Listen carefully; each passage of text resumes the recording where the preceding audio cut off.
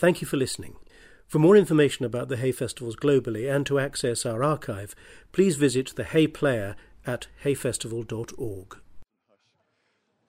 Prynawn da, croeso Gathley, good afternoon and welcome to Hay, and to today's event, which is in association with the University of Cambridge. Helen Castor is a historian of medieval and Tudor England and a Bye Fellow of Sydney Sussex College at Cambridge. You can ask her in the signing what a Bye Fellow is and she can explain it.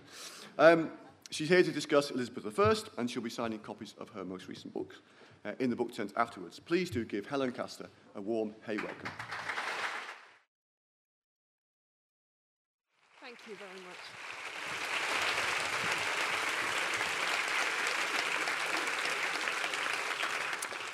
Thank you so much. It's such a pleasure to be here. It's my first visit to Hay, and it's also the first time I'm getting to talk about, this is the advertising bit, my new book about her, the woman who started my obsession with history more years ago than I'm currently prepared to admit. The book I've written about her is short. You can see it's a tiny pamphlet, really. Part of a series, The Penguin Monarchs, that gives every monarch from Athelstan all the way up to our own dear Queen an allocation of just 25,000 words. Everybody gets 25,000 words, no matter how long they've been on the throne. So in Elizabeth's case, this wasn't an easy task.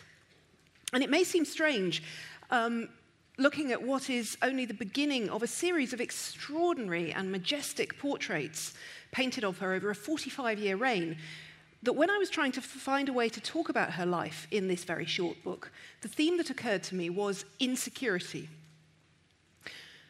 I hope it's clear that I don't mean insecurity in the sense of any lack of what we would call self-esteem. Elizabeth was extraordinarily able and extraordinarily self-possessed.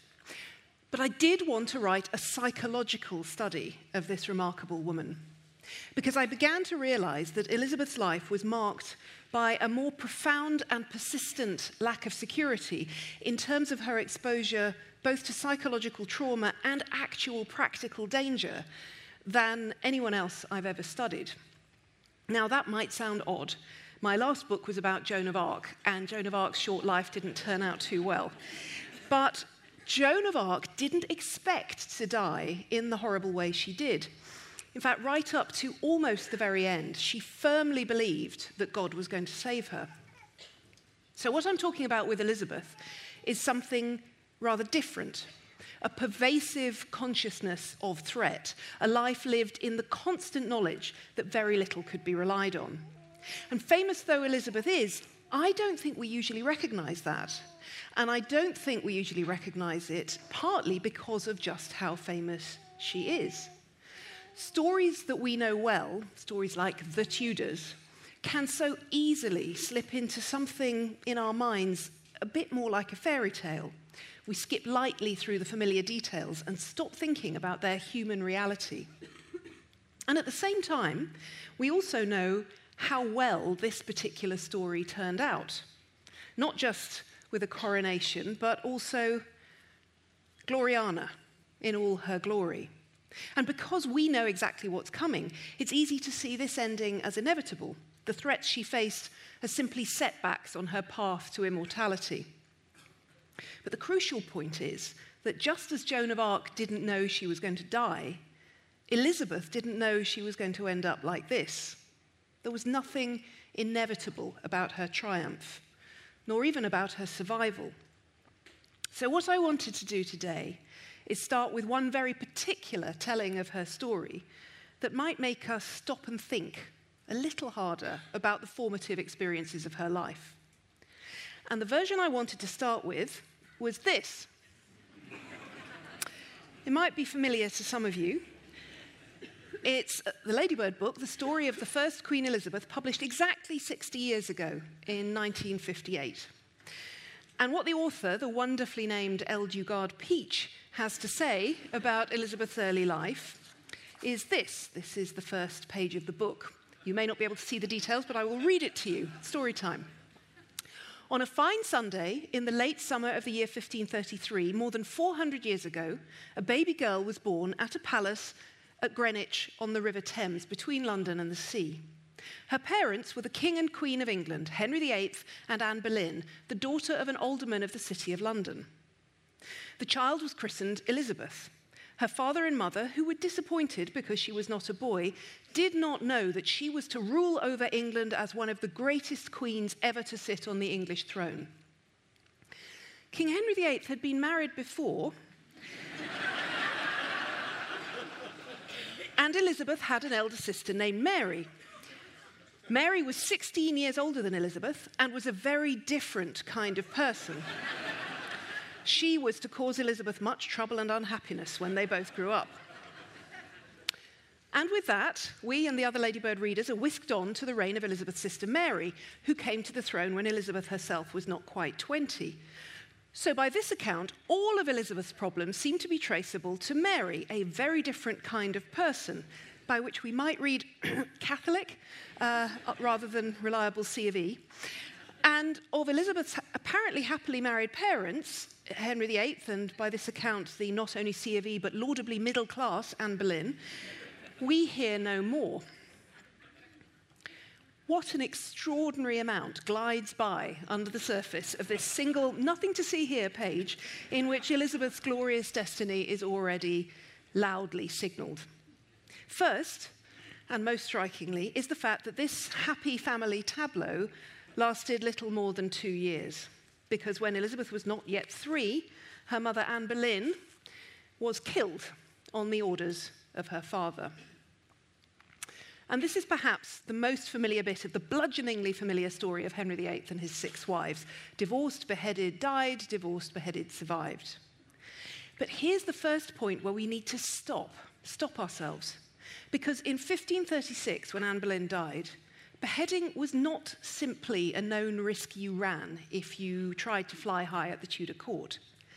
Anne didn't know she'd put her life on the line in marrying Henry. Before 1536, high-born women simply did not face education.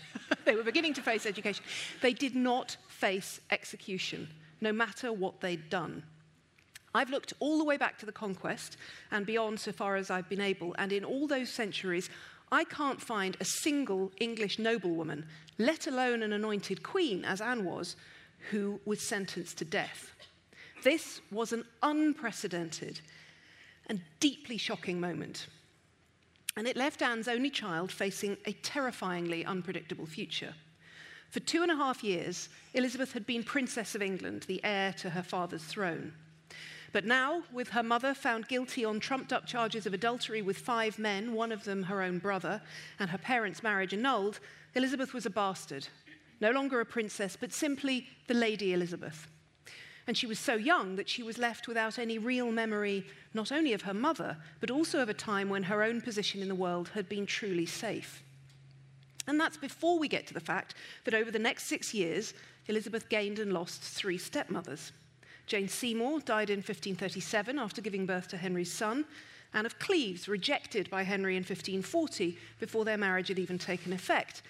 And then Catherine Howard, a teenage cousin of Elizabeth's mother, killed in 1542 in the same way as Anne, as a result of similar charges of sexual misconduct, all before Elizabeth was 9. Then, from the time she was almost 10, a 4th stepmother, Catherine Parr, provided some measure of greater stability within the royal family. But of the 3 royal children, Elizabeth was by far the most vulnerable. Edward was the cosseted heir to the throne. Mary, the daughter of a Spanish princess, at least had powerful relatives on the continent to keep an eye on her welfare. But for Elizabeth, there was only her father, the man who had killed her mother. He was the one certainty that remained. Without his approval, she couldn't hope to flourish. As she said in the only surviving letter that she wrote to him when she was 12, probably just before this portrait was painted, "I am bound unto you as Lord by the law of royal authority, as Lord and Father by the law of nature, and as greatest Lord and matchless and most benevolent Father by the divine law, and by all laws and duties I am bound unto your majesty in various and manifold ways." Now, this was a schoolroom exercise to demonstrate to her father her mastery of rhetoric, but it doesn't mean it wasn't fundamentally true. So what did all of this trauma and uncertainty, what did it do to Elizabeth? Seemingly, the most straightforward answer is that we don't know. There's no record, for example, in the surviving sources of Elizabeth ever directly mentioning her mother, not even saying her name. And arguments from silence are not easy for historians to make. To give you a couple of responses to this dilemma, more or less picked at random, the historian David Loades says this: "How much Elizabeth would have remembered of her mother is highly uncertain. She was less than 3 years old at the time of Anne's execution. Although she must have seen her fairly frequently, they had never spent long in each other's company. In later life, she was very aware of her mother's fate, but seems not to have been emotionally affected by it. By the time that she was old enough to think about such things, she knew that it was her father who mattered, who was still there." And he goes on to suggest that it was probably Elizabeth's governess who was most badly affected. David Starkey sees Anne's death as a terrible blow for Elizabeth, and her father's role in it more terrible still. But how deep the wound went, we do not know, as Elizabeth never wrote or spoke a single word about it. Her father's name was to be constantly on her lips, her mother's and her mother's death, never. The one immediate impact Starkey points to is that the shower of lovely clothes which Anne Boleyn had lavished on her daughter suddenly dried up. And of course, that is the one thing that can be traced in the financial records. But after that, he sees Elizabeth as a young woman who inherited all the overweening self-confidence and egotism of her house. But there are other ways of reading silence, ways that might suggest not overweening self-confidence, but the insecurity that comes from traumatic emotional dissonance. We know she never spoke of Anne. We know she lionized the father who'd killed her mother. But when Elizabeth eventually had complete control over her own environment, she chose to surround herself with her mother's relatives in her Privy Council and in the royal household. And there's one exquisite object that seems more intimate still, a mother-of-pearl locket ring, which Elizabeth owned in her later years. On the outside, it has Elizabeth's monogram, ER, in table-cut diamonds. But on the inside, miniature paired portraits of Elizabeth and Anne.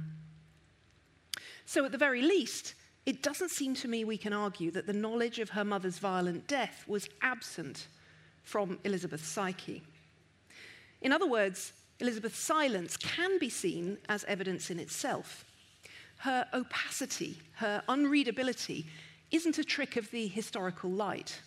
She was just as unfathomable to her contemporaries, to the people around her, as she is to posterity. And her habit of wearing a public mask, of presenting a carefully constructed public self, was one that began very early. In February 1548, when she was 14, so probably not long after this portrait was painted, she wrote in a letter to her brother, now the young King Edward VI, that "it is, as your majesty is not unaware, rather characteristic of my nature not to say in words as much as I think in my mind." And there are two things we could note here. First, that wonderful self-description of her guardedness, the sense that there was so much more going on behind those dark eyes that she'd inherited from her mother. And second, there's the self-referentiality. She's saying this out loud. She's saying out loud that she thinks more than she says. And bear this in mind as we go on. So often, Elizabeth's guardedness takes the form of hiding in plain sight. She'll sometimes tell us and the people around her what she's thinking. We just won't always know whether or not to believe her. When she wrote this letter, a year after her father's death, she was living with the widowed queen, her stepmother, Catherine Parr, and with Catherine's new husband, Thomas Seymour, the brother of the dead Queen Jane. The Tudor family is just made for soap opera. Coronation Street, of a different kind, perhaps. But the uncertainties of Elizabeth's position had only multiplied. The lives of most royal women were shaped by diplomatic marriages to noble or royal husbands. It was a matrimonial game in which they were pawns. Elizabeth and her half-sister Mary were pawns. They weren't going to choose their own husbands.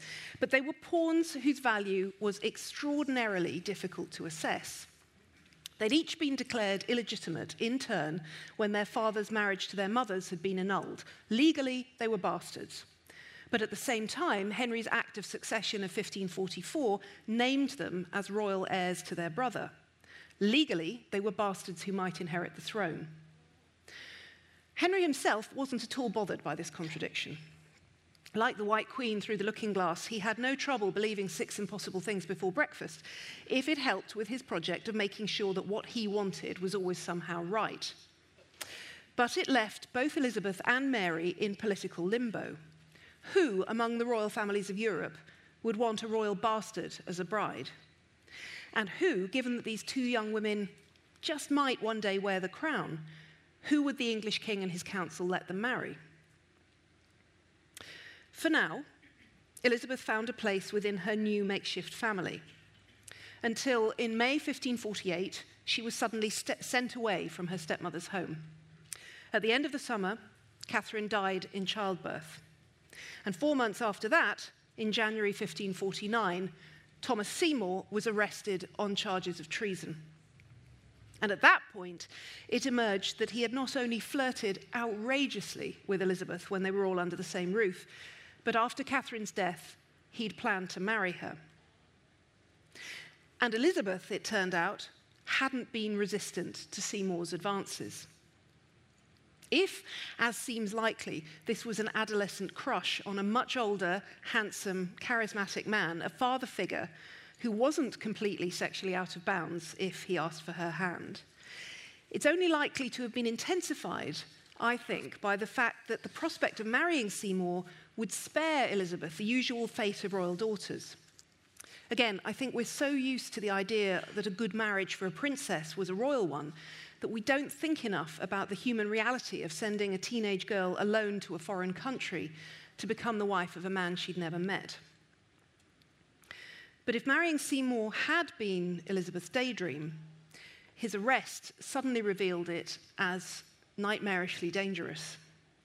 And for the first time, Elizabeth's public mask became not just a habit, but essential protection. Under interrogation, with her closest servants in prison, she wouldn't budge. She'd not been involved in Seymour's plans, she said, and there had been no discussion of marriage, at least without the explicit proviso that the King's Council must agree. Sir Robert Tyrwhitt, the man who'd been put in charge of extracting her confession, was confident to start with. "I do see it in her face that she is guilty," he said. But only a day later, he was sounding a lot more harassed.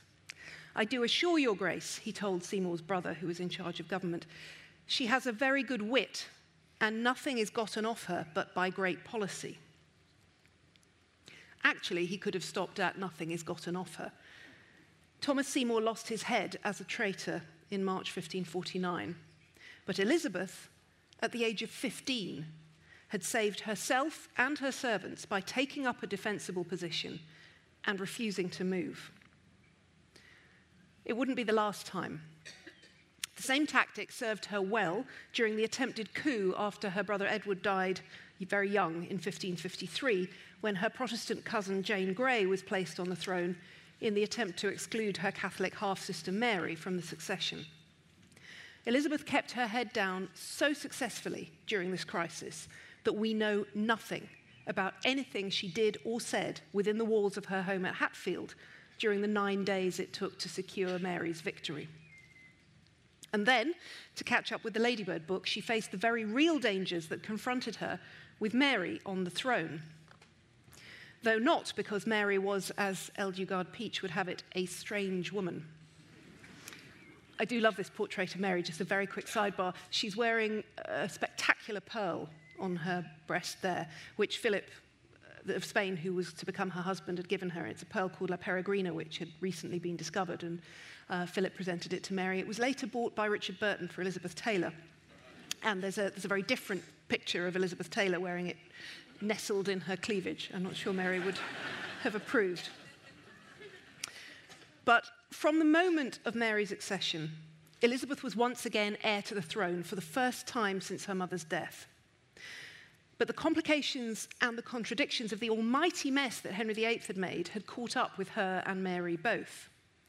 Mary was Catholic. Her whole identity was predicated on the faith that her father had abandoned when he rejected her mother. And Elizabeth necessarily was Protestant. She was the living embodiment of the new Church of England that Henry had created in order to marry her mother.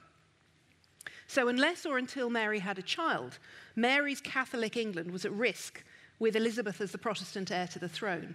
And the risk worked both ways. Elizabeth as the Protestant heir to the throne was at risk in Mary's Catholic England. Within months, Elizabeth found herself in the Tower, a prisoner suspected of treason in the same apartments where her mother had spent her last days. This was intense psychological pressure, but her composure was impenetrable, just as it had been during the Seymour affair. Or at least she wept, but what she said and what she did remained consistent. She was innocent of conspiracy, she declared. If Mary and her council believed otherwise, they must prove it. And the truth was, as the Spanish ambassador admitted through gritted teeth, there is not sufficient evidence to condemn Elizabeth. Elizabeth survived. Not only that, but she was saved by Mary's tragedy. Mary failed in her attempt to bear a child. She failed even to live into her 50s, as both of her parents had done. In November 1558, Mary died at the age of just 42. Now, against all the odds, Elizabeth was queen. She was 25 years old, 25 years of which 23 and a half had been spent in varying degrees of uncertainty and outright danger. But the threats weren't over. They'd just changed in form. Now, clearly, unless I were going to keep you here all day, I can't talk about everything that happened in Elizabeth's reign. Turns out 45 minutes might be even more impossible than 25,000 words. But what I can try to do is point out some of the ways in which I think her experiences and her psychology shaped her approach to the challenges that faced her as queen. First of all, I think it's worth saying that over the course of 25 watchful years, she'd become an extremely astute judge of character. If she could help it, she wasn't going to make the same mistake she'd made with Thomas Seymour again. She appointed a government full of able, loyal men. From her spirit, as she called him, William Cecil, who became her Secretary of State at the beginning of her reign, to later Cecil's protégé Walsingham. Good appointments breed more good appointments. She was much less fond of Walsingham, but she knew just how valuable he was. And then, of course, there was her master of the horse, Robert Dudley, of whom she was a great deal more fond, in ways that raised eyebrows across Europe. But these men, and others with them, formed the heart of her regime. And even though their relationship with her could at times be very difficult, her commitment to them and theirs to her never wavered. Poor Cecil was still in harness at 77, crippled by arthritis and gout, still working as hard as ever, right up to the bitter end. So Elizabeth, in other words, was setting up a court, a government, of people she trusted and was right to trust. And then she tried, wherever she could, to avoid change. And that was her instinct, her choice in policy too. She faced two major, profoundly difficult issues at the start of her reign. First of all, religion. It was clear that she couldn't be Catholic.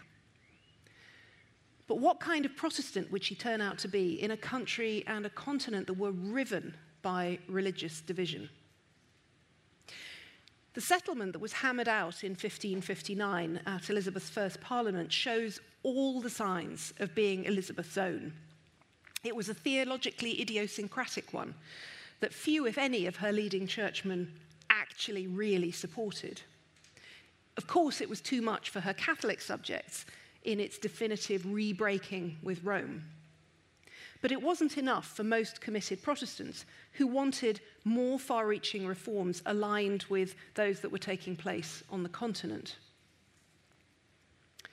It was Elizabeth who wanted a church that emphasized obedience, loyalty, and conformity rather than ideological hard lines, so that as many as possible of her subjects could offer her their obedience in worship as well as in everything else. Fittingly, it looks to me very much like a church in her own image. It was performative and theatrical, with vestments and ritual that she loved and her bishops hated. And the doctrine of the Eucharist in her prayer book was adjusted to allow room for interpretation about the central doctrine of whether the bread and the wine really became the body and blood of Christ. This was the key issue over which theologians and ideologues fought, and Elizabeth proved willing to fudge it. As her first Archbishop of Canterbury, she appointed Matthew Parker, one of the few leading clerics who'd not spent Mary's reign in Calvinist Geneva, and who, we might note, had once been her mother's chaplain. And for the first time ever, she appointed not one single churchman to her Privy Council. So this was a deliberate act. Pressure for change was built into the Elizabethan religious settlement, given that she had no choice but to appoint bishops who wanted more reform than she did. The leading Protestant churchmen all wanted more reform than she did. But still, she took up her own position and she sought to defend it. You might be detecting a theme by now. And it appears again, I think, even in the apparently giddier and endlessly debated question of her marriage, which, of course, marriage opened up the can of worms that was the whole question of her sex. And here, I think we need to recognize that she and Mary before her were wrestling with a fundamental challenge to the entire nature of their sovereignty, because the accession of these Tudor queens left their subjects and all contemporaries facing some very perplexing questions. Could a woman rule at all? If so, could a woman rule alone? Because after all, as St. Paul had said, man is the head of woman. And if some form of female rule in practice had to be accepted simply because there were no male heirs left on the Tudor family tree, then at least some male help would surely be required so that the Queen could be supported in the labour of governing and assisted in matters that are not of ladies' capacity, as the Emperor Charles V had told Mary when she came to the throne. And of course, it was deeply alarming that Elizabeth was the last of her line. The universal assumption was that she needed an heir, and the sooner the better to secure the future of the kingdom. The one person who had other ideas was Elizabeth. She didn't think she needed help to rule, other than the advice, not the instructions, the advice of the councillors she'd appointed.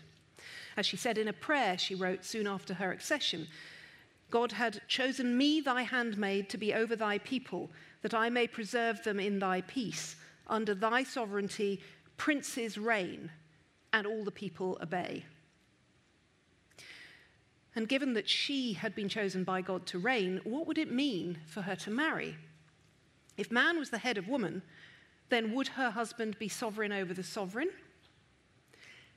Any hint of that would mean that marrying an Englishman would be a logical impossibility. How could she owe obedience as a wife to a husband who was one of her subjects? But it also meant that marrying a foreign prince would run the risk of the kingdom being subsumed by a foreign power. And that fear, rather than any immediate reality, had already caused Mary significant problems after her marriage to Philip of Spain. So the question of marriage presented Elizabeth with problems that no king would face.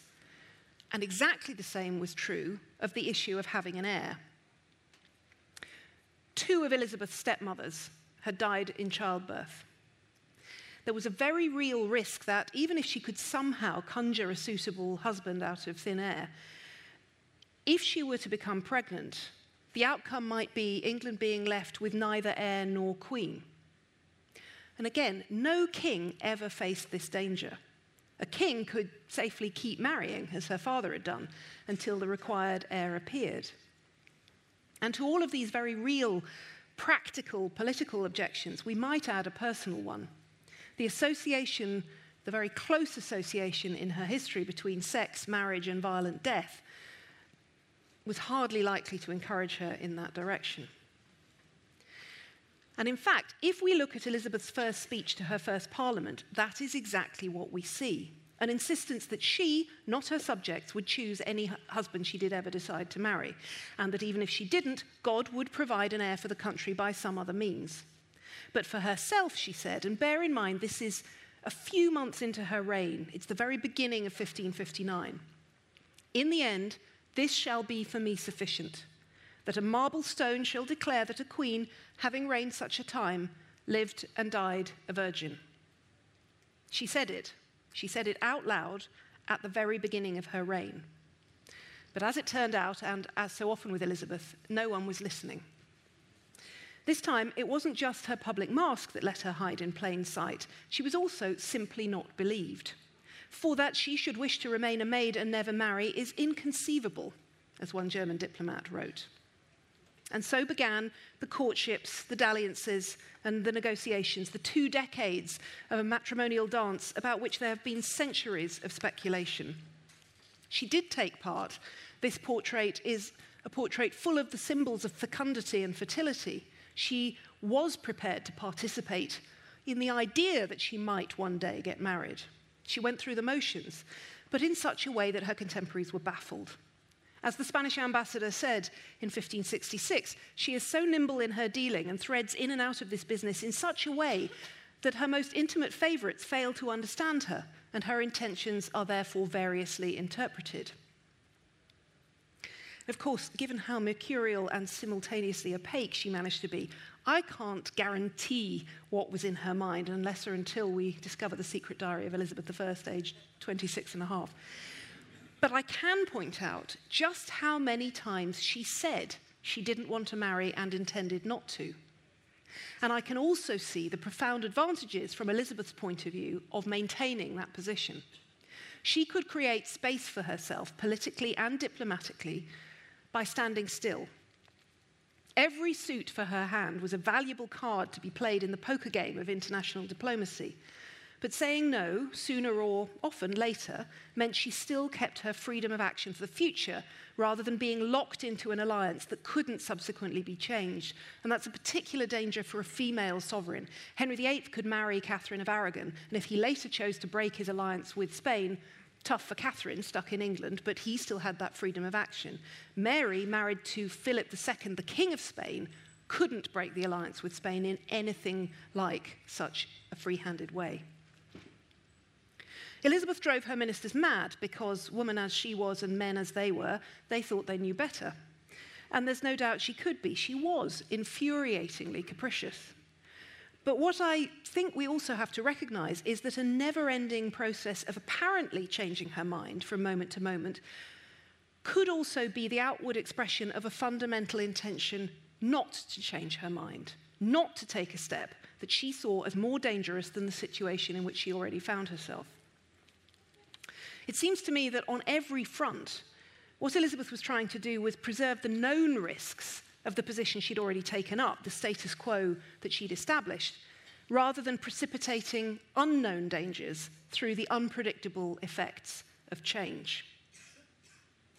And that was never more clear than in her management of the greatest and most long-running threat to her reign, the fact that the Catholic world saw her not only as a heretic, but thanks to the circumstances of her birth, as a bastard who had no right to sit on the throne she occupied.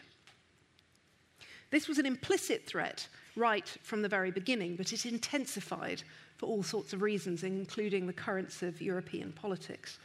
And it became terrifyingly explicit in the 1570s and 1580s, once her Catholic cousin Mary, Queen of Scots, who'd been claiming the throne of England for years, had lost her own throne in Scotland and fled her own kingdom to become a prisoner in Elizabeth's England. If I had another whole hour, there's so much to say about this extraordinary situation and this dramatic relationship between two cousins who never actually met, despite the insistence of every film you'll ever see that they did, because of course you can't make the film without putting them in the same room, but who seem in some ways a reversed mirror image of one another. But just briefly, as a vicious spiral took hold, in which English Catholics were increasingly forced to choose between their loyalty to their God and their loyalty to their Queen, Elizabeth tried to hold the line. She didn't want to kill Mary, not because she was sentimental, and not because she didn't care that Mary was the focus of plots against her and increasingly a plotter-in-chief. She didn't want to kill Mary because she didn't want to take responsibility for killing an anointed queen. The beheading of an anointed queen was, after all, a devastatingly unhappy part of her past. And as an anointed queen herself, it seemed to her a very dangerous precedent to set for her own future. And not only that, but in practical terms, Mary, under lock and key, with her correspondence intercepted by the ever-vigilant Francis Walsingham, was at least a known danger. If Mary was gone, the threat, as Elizabeth of all people knew, wouldn't disappear. What form would it take next? And here's where we might note that when Elizabeth was finally pressed into signing Mary's death warrant in 1587, after a plot was not just uncovered, but probably pushed along its way by Walsingham in his desperation to remove the danger, as he perceived it, of the Scots Queen, Mary's Catholic claim to the throne passed instead to Philip of Spain, who had a claim way back in his family tree through John of Gaunt, the son of Edward III. And the immediate result was the launch of the Armada. 10 years earlier, Walsingham had referred to Elizabeth obliquely and despairingly as us who are in a deep sleep and heedlessly secure, because she wouldn't take the measures that he believed were necessary to protect her, measures like killing Mary. He couldn't understand that his queen, who far from being in a deep sleep had suffered from insomnia all her life, had a different understanding of where the route to personal and political security might lie. For Elizabeth, such security as she'd ever been able to find lay, as one of her favourite mottos had it, in being semper eadem, always the same. Of course, nothing could really be always the same. And she'd learned that in the process of attempting and failing to resist the political tide that swept away Mary, Queen of Scots, and brought the Armada to England's shores. But it didn't stop her trying. Once time had taken away from even the most hopeful of her counsellors the possibility that she might marry and have children, she turned herself instead from a virgin queen into the virgin queen. Gloriana, an icon decked about with signs and symbols. There are signs and symbols everywhere you look in this portrait. The eternal incarnation of her kingdom's God-given greatness. But here too the cracks started to show, not just in the glazed makeup, the white lead and egg white that she used to create this mask of youth. This was a portrait painted when she was in her late 60s. So clearly the equivalent of Photoshop was working very well. But the cracks started to show too in the loss of her right-hand men. First Dudley in 1588, then Walsingham in 1590, then Cecil in 1598. Cecil's son Robert stepped very ably into his father's place. But it was in these years, as age caught up with the Queen and with her counsellors, that she made her first, I would say, major misstep in her judgment of character, in promoting Dudley's vapidly narcissistic stepson, the Earl of Essex, in a vain attempt to fill his dead stepfather's shoes. But there is one more way in which it could be said that Elizabeth's considered deployment of insecurity helped tackle the last threat to herself and her kingdom. The succession to her throne had been a subject of tense debate throughout her reign.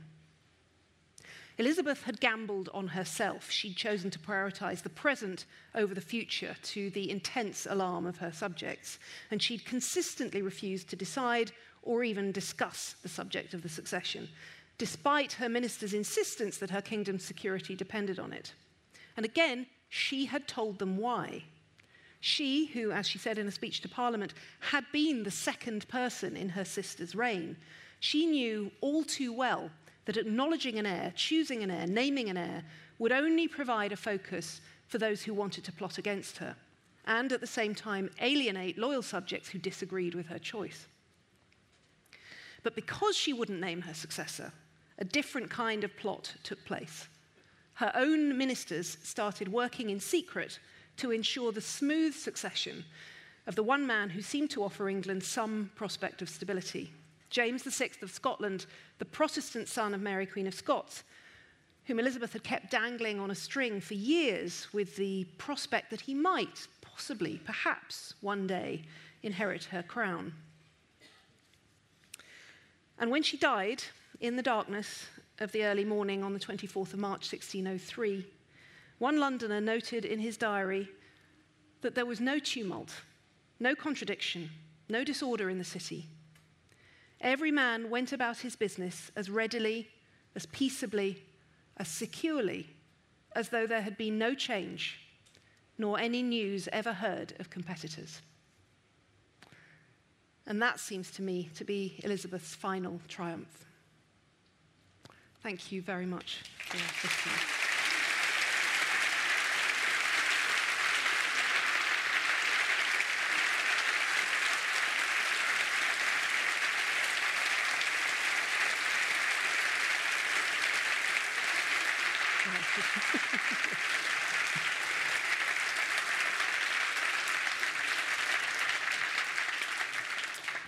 And if anyone has any questions, I'd be very glad to try to answer them, at least.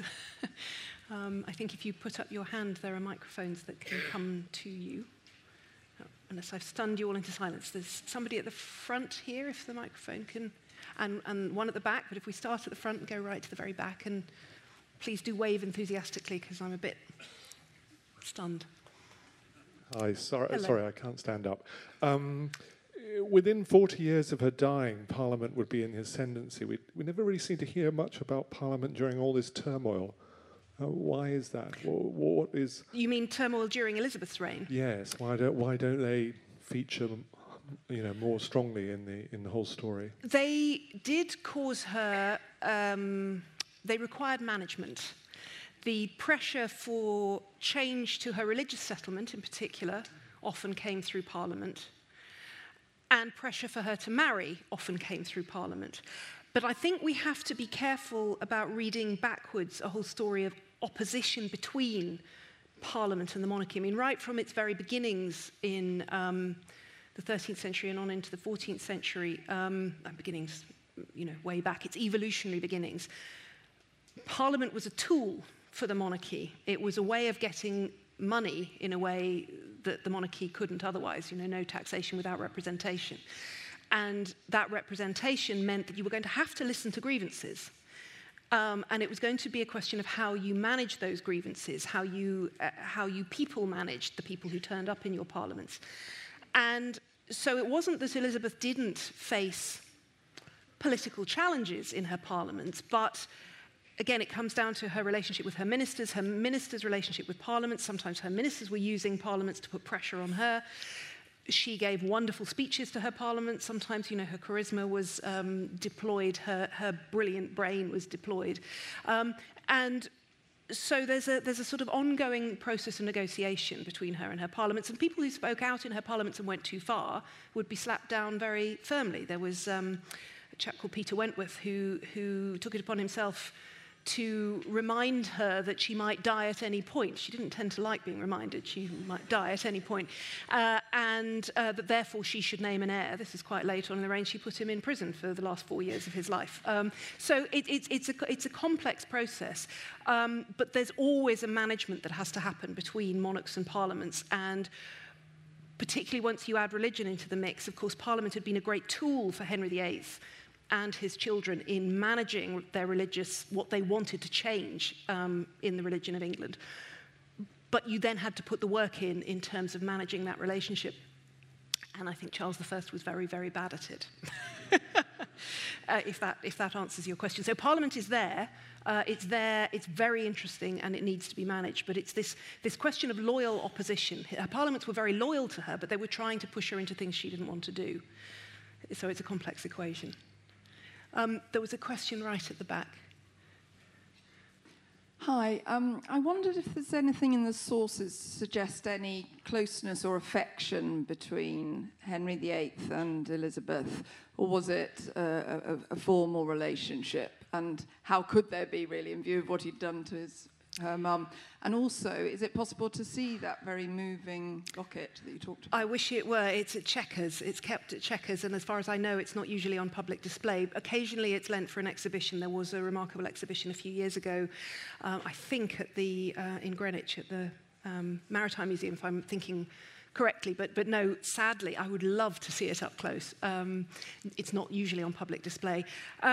Very interesting question about Henry's relationship with Elizabeth. And again, a tricky one.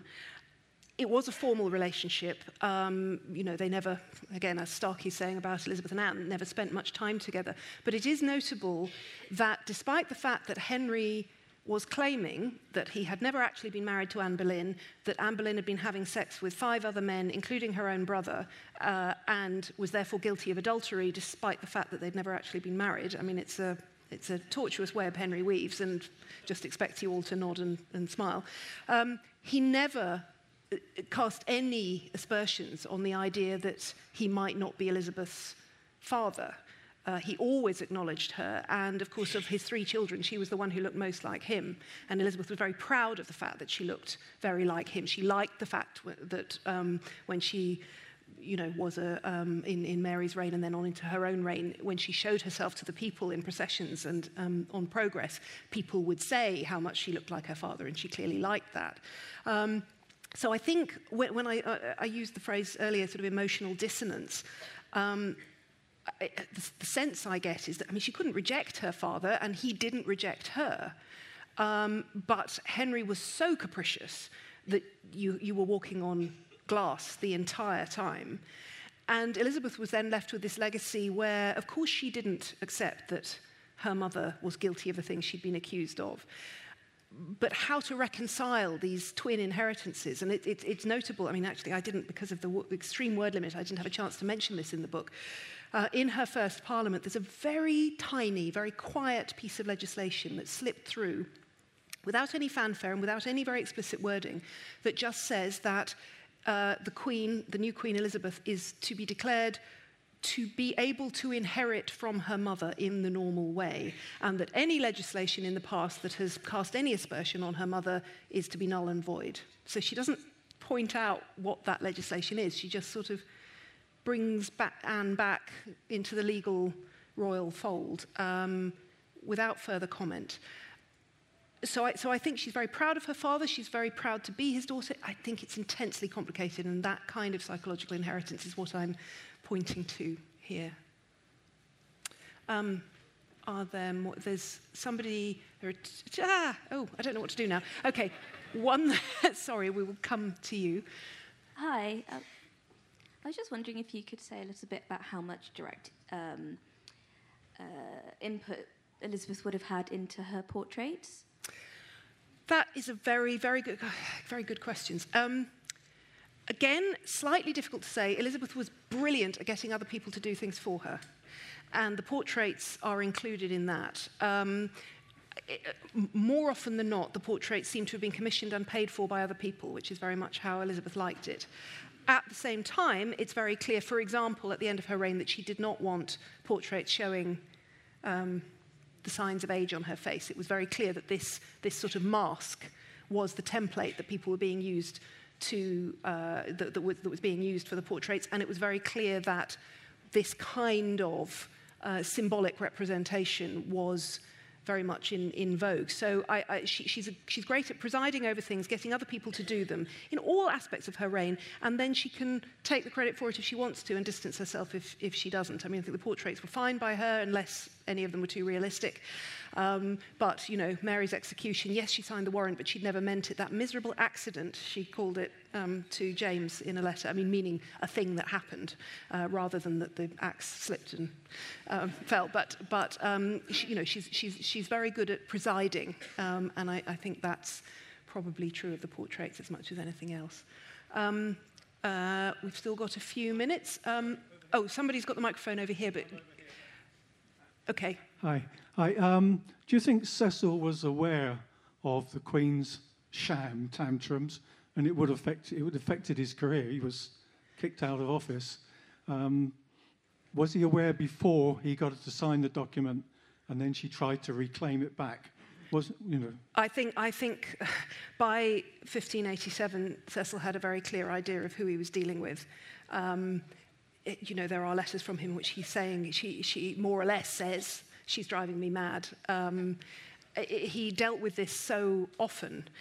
But one of the interesting things, I think, if you read books about Elizabeth, it's very striking how often historians end up siding with her ministers in their assessment of the situation, because the ministers' letters are the ones we have, and so the ministers' letters are the ones where we can see human beings going, oh my God, you won't believe what she's done now, or, and so we end up being frustrated with them and saying, there's a bit in 2 pages in a book by Christopher Hibbert, a very, very interesting book that I was rereading yesterday, where in the course of 2 pages he says, Elizabeth was brilliant, intellectually and politically brilliant, gives you evidence. She was bossy, a word that doesn't get used of male rulers usually, and gives you examples of her being bossy. And then he says she was also deceitful and pathologically incapable of making up her mind.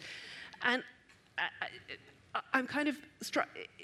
What I want to do when I look at someone like Cecil is say, right, what does Cecil want her to do? He wants her to do something that Elizabeth does not want to do and doesn't think is a good idea. So that kind of relationship of frustration on both sides. Elizabeth was frustrated with her ministers trying to push her. Cecil was very frustrated with having to do the pushing. But she never sacked them. She knew that Cecil was a brilliant man and utterly trustworthy. So what you see over the course of 40 years with Elizabeth and Cecil is an intensely intimate, intensely intimate working relationship. I think Cecil knew he was going to face consequences because he sent the warrant was sent in a pile of papers. Elizabeth had been refusing to sign the death warrant for months by this point. Sent in a pile of papers, she signed all of them. He got the secretary to whisk it away, went to the Privy Council, and Mary's head was off almost before you could blink. And Elizabeth, meanwhile, of course, was sent after it saying, I didn't mean to sign that. I mean, classic Elizabeth, classic Cecil. And she banished him for months after that, but then brought him back. I mean, it's a dance they did. And it's a dance they did in order to make this very complex machine work. I'm conscious that in the course of writing this book, I'm possibly siding too much with Elizabeth. I'm tipping the balance the other way, but I do think almost all previous historiography has seen Elizabeth through her minister's eyes. And I think gender has quite a lot to do with that because of the way she gets talked about. I mean, ministers were saying to her, you do know you ought to be doing what we tell you. I don't think they would have said that to Henry VIII, who, by the way, never gets called bossy and emotional.